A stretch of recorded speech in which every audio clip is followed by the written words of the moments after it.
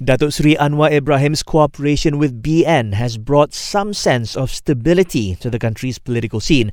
This following several years of leadership changes sparked by the Sheraton move.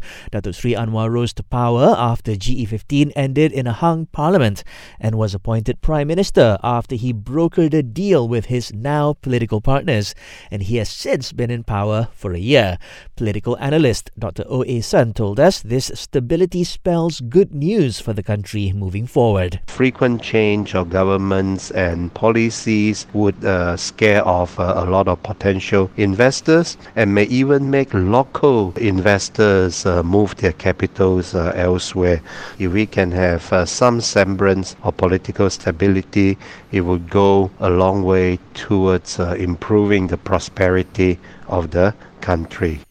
However, Dr. O cautioned that Datuk Seri Anwar cannot rest on his laurels. The PM managed to secure a 2/3 parliamentary majority after several opposition MPs declared their support for his unity government.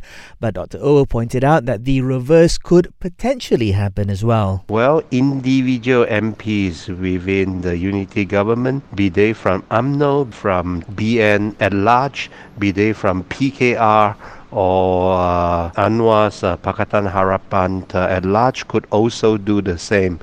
Namely, they keep their party membership, but they may pledge support to the other side. So Anwar must still be on guard for this.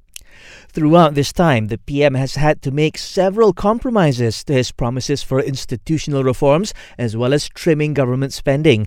Among others, he decided to retain the cash assistance policies of previous administrations while resisting calls for further EPF withdrawal schemes. According to Dr. O, this is part and parcel of being in power. Sometimes you need to make these painful compromises, being tough on certain issues and let go on other issues. That's just the nature of politics, and Anwar, as a seasoned politician, is no exception to that. Meanwhile, a recent poll by the Merdeka Centre has revealed a drop in public support for Datuk Seri Anwar, mainly due to concerns about the economy and people's livelihoods. Dr. O says the PM's focus next year should be on the economy and efforts to stabilise the ringgit. I think Anwar would have his work cut out for him in terms of accomplishing these two goals, and he must be focused on this and not be distracted by sometimes temporary developments of events both within the country and outside.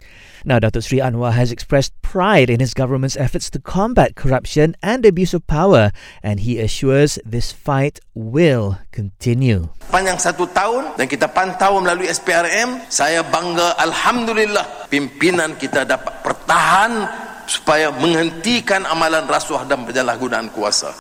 He will also focus on improving our quality of education to ensure Malaysia produces enough skilled workers to meet future demand.